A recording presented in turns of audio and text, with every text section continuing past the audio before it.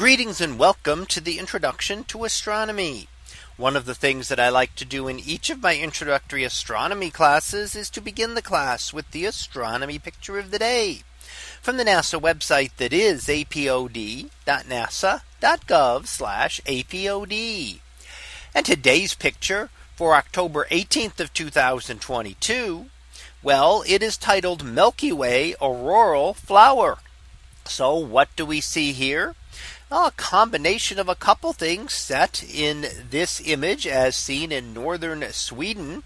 And we see on the left hand side the Milky Way galaxy stretching up from the horizon there and kind of turning and then expanding out into this great flower shape, giving you the illusion that the Milky Way is expanding into a great green flower.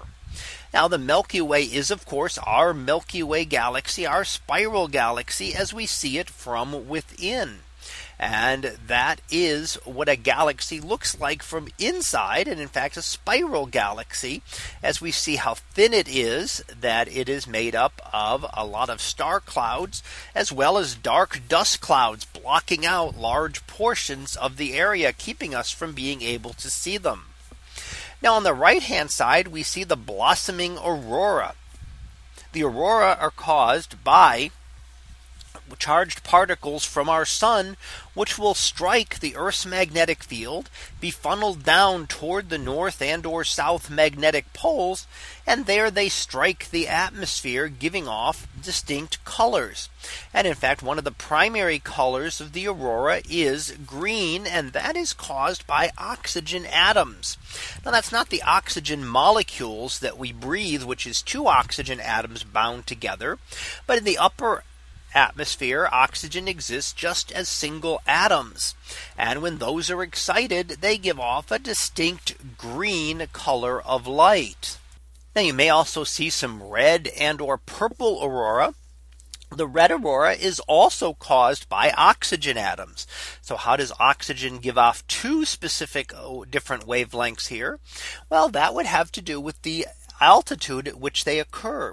The red occurs at a much higher altitude where there is far less density of the atoms.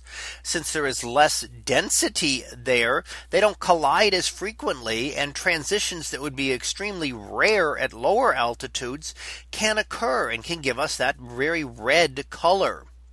The purple is often caused by nitrogen atoms. So nitrogen atoms, when excited, can give off red and blue light, mixing it together to give us purple. So the different colors are caused by the primary components of our atmosphere, which are nitrogen and oxygen.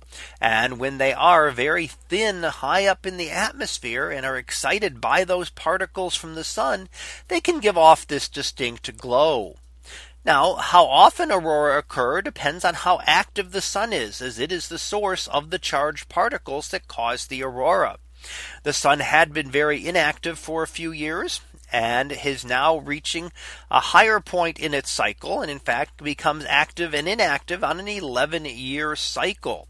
So as we approach the peak over the next couple of years, we can expect the aurora to be far more frequent and more intense, as more particles streaming from the sun will end up striking Earth.